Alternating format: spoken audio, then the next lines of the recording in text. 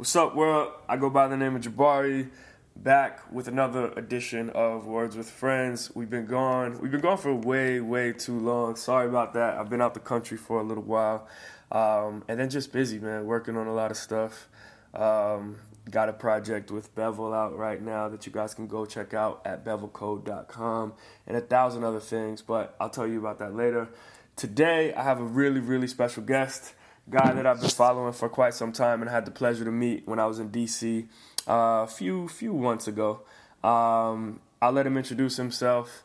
He is a sneaker customizer, artist, in general, just a really dope dude, really creative dude. Jake, introduce yourself to the people. Hey, what's up? I'm Jake Ferrato. On the internet knows me as JBF Customs. Most people know me for putting Python on Jordans and amongst other things. I love how you say the internet knows me as, man. There's what the internet knows you as, and then there's like what you really are. What do you think? Yeah. There's real life me, and then there's the internet version. And what's the difference between real life you and the internet version? Not much really. I work all day, and then you see the work on the internet. So the internet's just like the clean version. Yeah, that's the version that has been edited. See the final products there. You just don't get to see any of the work. Exactly, man. So Jake, man, I'm gonna start off with, I am a part sneakerhead. I'm not like one of those full blown sneaker guys. I think we talked about this when we met. But I'm there's people call it hype beast, right? So there's like somebody who is a hype beast who's like really into sneakers, waiting in line for sneakers, knowing everything about when they drop, has like a sneaker collection of how many pairs, and it's just like crazy into this stuff. Were you that kind of guy, and is that how you got into what you did, or do you just like casually sort of like footwear? No, I was more casual. Like I always like shoes, and I somewhat know what's going on with them. Compared to those kids that you just are talking about, I don't know anything. But yeah. I always knew like what was going on for the most part. But I'll never wait in line for a pair of shoes. I don't pay resellers prices. Yeah. I only have like 20 pairs maybe, and it's mostly like gifts or things that I've made for myself. So it's I'm not much of a consumer. Yeah. It's interesting, man. And nothing against sneaker heads or I was talking to I love sneaker heads, man. They're the fucking best. Yeah, of course. I mean they keep your lights on, right? So it's like there's nothing against that. Any type of connoisseur or collector of anything, I have a lot of respect for them because they know a lot about a certain thing or topic. But it's just interesting for I bet a lot of people that look at your stuff and look at what you do probably think that you are some sort of like sneakerhead master, Oh yeah, for sure. But you gotta think about like if you spend 12 hours a day or whatever making shoes, like when you're done, you don't necessarily want to go and look at shoes on the blogs anymore. You want to do something that's like has nothing to do with shoes. Yeah. So I think that's kind of the reason why a lot of the people who create within the industry aren't necessarily the biggest collectors. Got it. Walk me through, man, how you even got started in all of this, because I want people to get a gist of exactly what it is that you do. So let's start from the beginning, man, and how you started customizing sneakers. All right. Well, it all started back in high school when I was like 16, so junior year, I think that is. And I started painting shoes, and I don't know if you were paying attention back at this time. It was like 2008. It was like Methamphibian, SBTG, Mosh, those kinds of guys. They were all doing like these amazing paintings on their SBs and whatnot.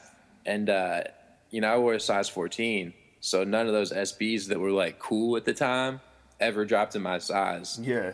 So the customizing came about really just like out of necessity. Like I just wanted some cool shoes, that nobody else had. So I made them.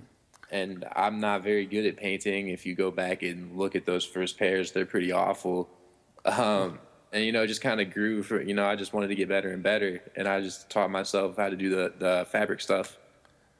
And okay, so when you're painting these shoes, were you putting these online, or were you showing people what your creations? I would post them. They'd always be for me, but I would post them anyway because at the time, the custom community was kind of like people were actually helpful. So you would post something and you could get like tips and whatnot back. Yeah. It was cool. So I would do it that way, and I got enough positive feedback to like stick with it. Yep. And then started to just push the envelope. I had my first foray into painting shoes, man. I mean, I remember looking on forums on Nike Talk and finding out what kind of paint to use. And what was the paint called? Angelus, exactly. Yep. Yeah. They're finally selling straight to the customer. They finally got AngelusDirect.com up, and they're actually, you don't have to get. Remember turtle feathers? Yeah. Angelus actually sells direct now. It's so much easier. Oh, nice. Yeah, man. I mean, I think the first thing I did, I painted a pair of New Balance 574s or something, and I like made the end gray or something like that, and it was busted. But I was like, nobody has these. Exactly. So okay, so then you're in high school, you're making these shoes, and you're painting them, and then you said you learned how to get into the fabric stuff. So explain to me what exactly is that, the fabric stuff, like The fabric stuff. Yeah. Well, that's not detailed enough for you. So what it started as was I saw guys like, who was at the time, like Emmanuel Labor. There was Jester, who I think goes by Red Ribbon Recon now. And those were really the two that like I paid attention to. And it started with just like taking denim and shit. Denim was like super popular for a minute back then on shoes. Yeah, on shoes for sure. What was it? The Metacom Dunks, I think. Yep. I'm gonna try and make the sneakerheads think I know what I'm talking about. So like the Metacom Dunks or whatever were super popular. People putting denim on all their shoes. What they were doing is they would just like cut templates and then stitch them while it was flat, and then glue these stitched pieces to the shoe. So I did that for like a little bit, but so this was also like the Gucci on sneakers era. Exactly that same. Yeah, the Louis Vuitton print on sneakers. Yeah, like cut up an old Louis Vuitton bag or some shit and stitch, stitch it on the swooshes. I think we have like Nelly and Cameron, people like that, to blame for that era. Yeah, that bad with like the matching jackets too. Yeah.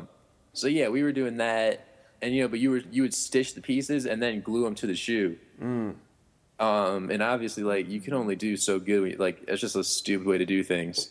So, why is that? Because it would just fall off? Yeah, exactly. Like, it's not truly wearable. That's a temporary kind of job. It's gonna start peeling at the edges and just look sloppy. So, I think I don't even want to say anybody's name because I don't know who did it first, but somebody like finally started to take apart shoes and like rebuild them. And after I saw that, it was, that's been the craft I've been perfecting ever since. Yeah. It was probably 2009.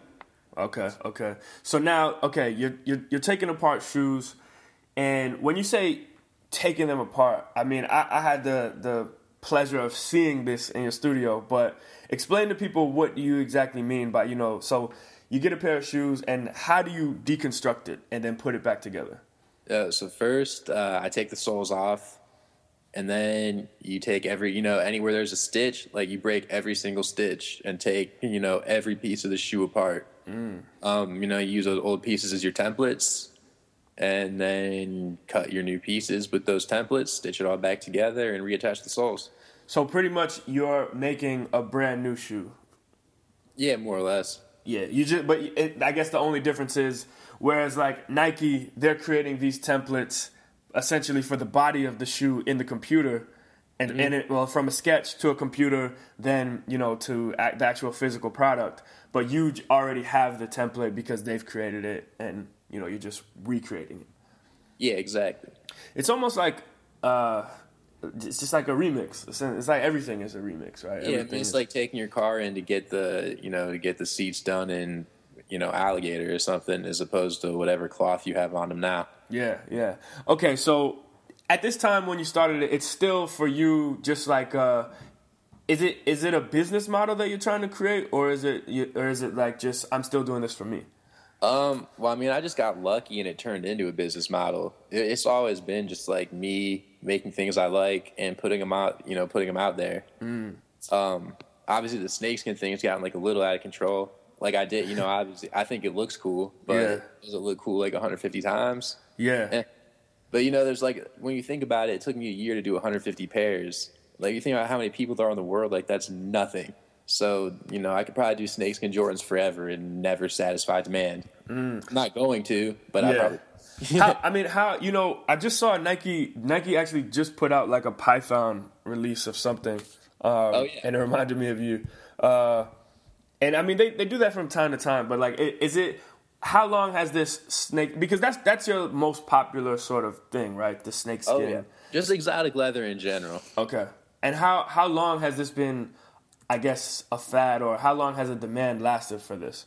Well, I did the first pair for John Geiger. It was those all black Python Jordan 4s, and we put those out on January 1st of 2013. So since then. Okay. And do you think do you think it's going anywhere? Do you think do you think if Nike starts to make these sort of designs and they're putting out stuff, does the demand for people wanting a JBF custom go down? How does that work? I don't think so, because Nike can never do what I do. Like you can, the best Nike can do is a really good fake Python, but they will never give you the real deal again, just because they have deals with PETA and they just have all that other shit to worry about. And at the end of the day, I don't know if they can really sell that many Python Jordans.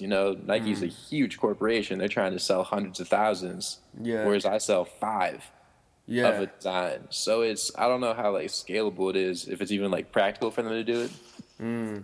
But no, I don't think, you see the Python on ID, and that doesn't affect me at all. It's for a different market.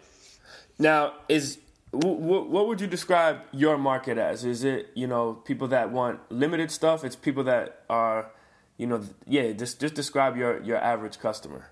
It's just people who really appreciate details and quality shoes. It's the person that would rather have one really nice pair than 10 pairs of, fake leather, whatever the fuck Jordan uses these days. Just off the shelf trash. Yeah. Not to knock them or anything, but yeah. Have you ever had any pushback or any type of rifts with some of these companies? I mean, I know Nike is you're mainly customizing Jordans and Nikes, but any other companies, have they been like, hey, stop doing this? No, not at all. I've only heard supportive things from those companies in general. Yeah. I mean, it's it's like customizing a car. So they can't really tell me to stop because I buy shoes, or someone else buys the shoes. I don't, technically I don't sell shoes. I just sell work. I sell a service. Got it. You got to buy your Jordans and send them to me. So it's Jordan. At the end of the day, they should be happy because people are buying 2 pairs instead of 1 because they want one to keep normal and one to send to me to have customized. Yeah. How many other people, tell me how big this market is. How many other people are there that are doing what you do? Well, I mean, nobody does what I do. Well, of course. A few people try to do it. There's probably at least I'd say there's 2 or 3 guys that try to do it and try to do it pretty well. There's and then there's 2 different guys that try to do it, but do it pretty much, they actually do it just as well as me, so for sure won't say their names. But yeah, there's maybe 10 of us in the world that I know of. And how does this community, I guess, get bigger? Do you want it to get bigger? Do you feel like those guys are competition, or is there a sense of community within you guys? It's kind of neither right now, because it used to be community for sure, and then I think people kind of got afraid it was going to be competition. But ultimately, I think we all kind of build the market. The more customizers there are, the more people that are going to hear about it. A lot of people wouldn't even they wouldn't consider getting a custom shoe. Yeah. So the more people that start customizing, the more widespread it gets, the more common it gets. Yeah, I don't know. I don't even really think about that often. I don't, like I said, it's always been for me just because I like shoes and I like to craft things. Yeah. So I'm doing it regardless. So I don't think I'll ever have a problem with other people doing it. Who are some of the people that that people would know that have worn your stuff? Wale wore a pair out of Summer Jam a year or two ago. Wiz Khalifa just performed in a pair over the summer. I know AJ Green has a pair. Yeezys he's worn a few times. Wilson Chandler's got a couple of pairs. He's a good guy. That's like enough famous people, right? Yeah.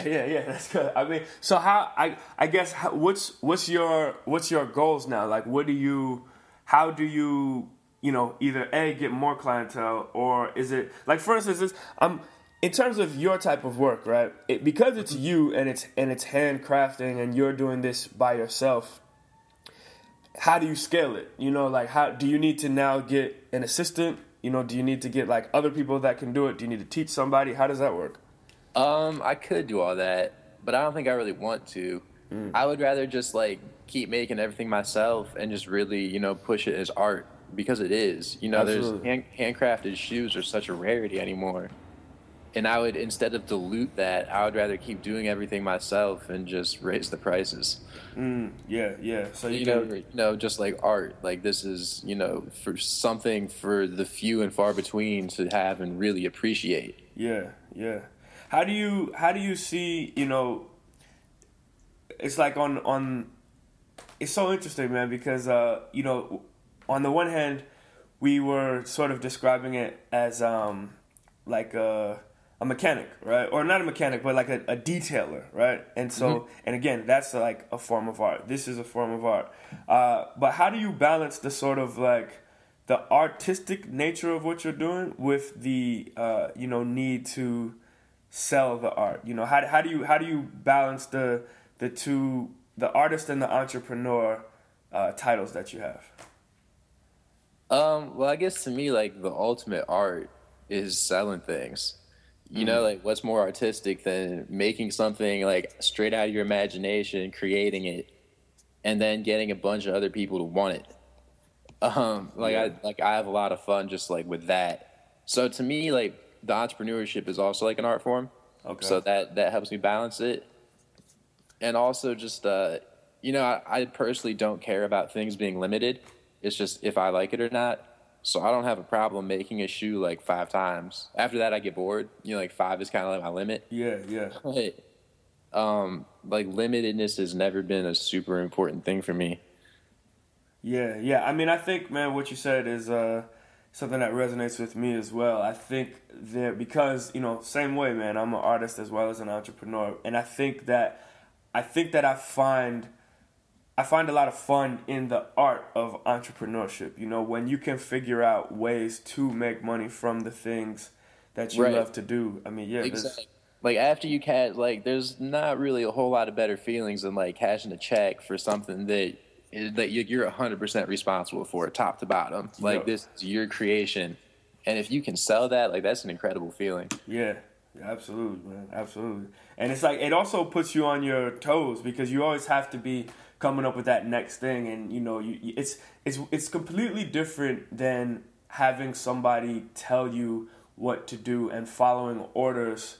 Not saying that there's anything wrong with that, of course, but like it's just a different thing when you earn money in a way where you're following a rule. You know what I mean? Like you're doing something that is told to you rather than coming up with the idea first. It's quite frankly a bit more scary, but maybe a little more rewarding to me, I guess. But definitely, it's some things are for some people and other things are for others. So explain to me a little bit about the marketing process and how you get your art out there. From social networking, from sites, like how does that exactly work? Even from like Heather and the pictures you take, Yeah, so I mean, currently the way that all happens is I do the work, make the shoes, call Heather, she takes pictures, edits them all pretty, sends them back to me, and I post them on the internet. And that's like the extent of the marketing scheme. Like I've always just kind of done the work, posted it, and then hope that the blogs like it and that they post it, and hope that people like you start paying attention, and it all just kind of grows organically. Yeah. I don't like to push anything too hard. I like to let people find it on their own. Yeah. I mean, I feel like there's got to be some type of special sauce, man. And I just pulled up your Instagram, and you have 121,000 followers on here, man. So there's got to be some sort of strategy in building an audience that big. Yeah, I mean, I just got lucky, I guess. It's just kind of like, yeah, I really don't know. I don't even know what to tell you there. Like, I really just got lucky. It's really just, I've just been doing it for so long that, the bloggers with the millions of followers, I'm kind of cool with them. Mm-hmm. So I just send them work, and when they like it, they'll post it, and I get more followers. Yeah. But yeah, okay, so it's not as hard as, but I mean, I think all of this lies in, though, man. It doesn't lie in schemes and marketing strategies and all of this. Like, the first thing is the quality, man. Like, one thing you can tell when you go here, you can just, I mean, you don't even have to look deep. You just see, oh, wow, like, this is high quality art. You know what I mean? This is stuff that I can see you've taken a lot of time. I can see that there's a lot of care in the garments. Like, I think that is the reason why you've been able to build this thing. Yeah, that, and I think just like being honest. There's a lot of people will tell you, customizers and whatnot, that send them the shoes, send them the money. Everyone requires payment up front these days, but then they'll be like, yeah, I'll have them back to you in 2 weeks, and then a month and a half later, like, you still don't have your shoes back, and blah blah blah. And I've always just been very upfront with people about the wait time and, everything. Like, you get exactly what you pay for. Yeah. And there's not really, I always hit my deadlines. If I tell you it'll be done by a certain time, it will be done by that time. Yeah. And it's just, I think just like being, just being honest like that and following through on what you say you're going to do goes a long way. Mm-hmm. Yeah, absolutely, man. I think the cool thing about, like, for instance, different industries nowadays, man, we're seeing with the internet and with, social media and all this stuff, we're just seeing disruption in a whole bunch of markets. I mean, my industry, the film industry, is completely being disrupted right now with the internet, from YouTube to, there's like so many ways you can directly sell your films to your fans, all this stuff. How has the internet disrupted the shoe market? I mean, I would say we're the ones disrupting it, Mm-hmm. It's like a miniature Nike ID with all these customizers. So that would be the disruption, I guess. And also just like resellers. Yeah. You now have people going to Foot Locker, Finish Line, wherever, and buying the entire size run of the Jordans that come out on Saturday and going straight to eBay with them. Yeah. This is like an occupation now. People literally do this for a living. They go, they buy and resell shoes, and that's it. They're like, it's like their own currency, Yeah. and that's really been created by the internet, and it's like Instagram and all that. And Yeah, that's crazy, man. I mean, it's the same as like an iPhone, like people do that. I mean, well, they have sort of limits on, how many you can buy and stuff like that. But if you can get your hands on a bunch of them, yeah, there's opportunity to make some money. The internet's just been like what really cultivates and maintains this hype. It's this whole different excitement. And it's just because people see other people with them on Instagram, and it's that like keeping up with the Joneses kind of thing. Like, oh, my favorite influencer has, got seated these, so I'm definitely going to need 2 pairs when they come out and all that kind of shit. Yeah. What do you think about the whole seeding and influencers and that type of marketing? I have my own, thoughts on it, but I'd like to hear yours. I mean, I'm trying to get on all those lists for sure. Yeah. Yeah, seeding lists, you should definitely add me to it. Yeah. But I don't really seed anything.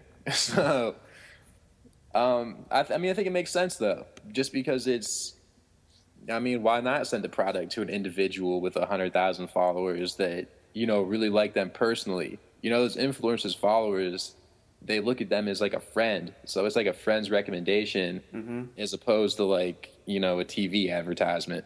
It's something that people are choosing to look at instead of being like forced to watch before the YouTube video. Yep. Yeah, I think what you said though is very important. It's like that person has to actually like it. You know what I mean? I think you have so many people that are trying to do influencer marketing, but they're doing it in ways where Oh you yeah, know, you gotta be organic with it. yeah, Because people can tell, like it's so blatantly obvious when it's someone just paid you to post that. yeah, You yeah, you see that water bottle company doing it. It's like all the fitness shit. That's where you really see it. And it's yeah. just like blatant advertising. It's not like you genuinely enjoy this product. Yeah, yeah, man. The new age of marketing, man, is like it's being shaped by a lot of this influencer stuff and like personal endorsements and stuff like that. Oh, yeah. But I think it hasn't worked itself out yet. Nah, we'll see it slow down soon once these companies realize that like 90% of influencers have no influence. Yeah, They just like paid for the followers, or it's just it's just stupid shit. yeah, There are some influencers though who are like legitimately very influential. yeah. And people really do follow them, and they do move units. And and sometimes that doesn't even equate to like number of followers all the time. Oh no, not at all. Not Yeah. at all. You'll see people with like 10,000 that still like they really engage people. Yep, yep. What do you think about some of these sneaker companies, man? I mean, there's a lot of just new people popping up, man. Like there's greats. You and I were talking about filling pieces, a while back. I mean, there's just so many new sneaker companies that are like kind of bringing different stuff to the game. Who are some people that you like? The two you just said, really great, filling pieces. Lucky enough to be cool with both of them. Mm-hmm. I think they do really good work. Buscemi is actually one of the guys behind Greats, right? Yeah, it's Buscemi and Ryan. I'm afraid to say his last name, but Benzian. I know I pronounced that wrong. Okay. But it's them together. It's so interesting, man. I was talking to my buddy about Greats, and I was just like, it's crazy that Buscemi has one company where he's selling shoes for like 400, 500, maybe even more than that, right? Buscemi sneakers are like 900. 900, right? And then another company where he's selling sneakers for $50. And my friend was like, man, that's just, it's like one is for the masses and then one is for a very limited, high-end audience. And he's covering both grounds. Yep, he's in a good place right now, I imagine. Yeah, man. Dope. What are your goals, man? I know you said you went and you actually learned how to make sneakers. Tell me about that process. Yeah, so I went to Oregon for like a 1-week course. This is back in September. Only like teaching I've ever like had the pleasure of receiving regarding shoes.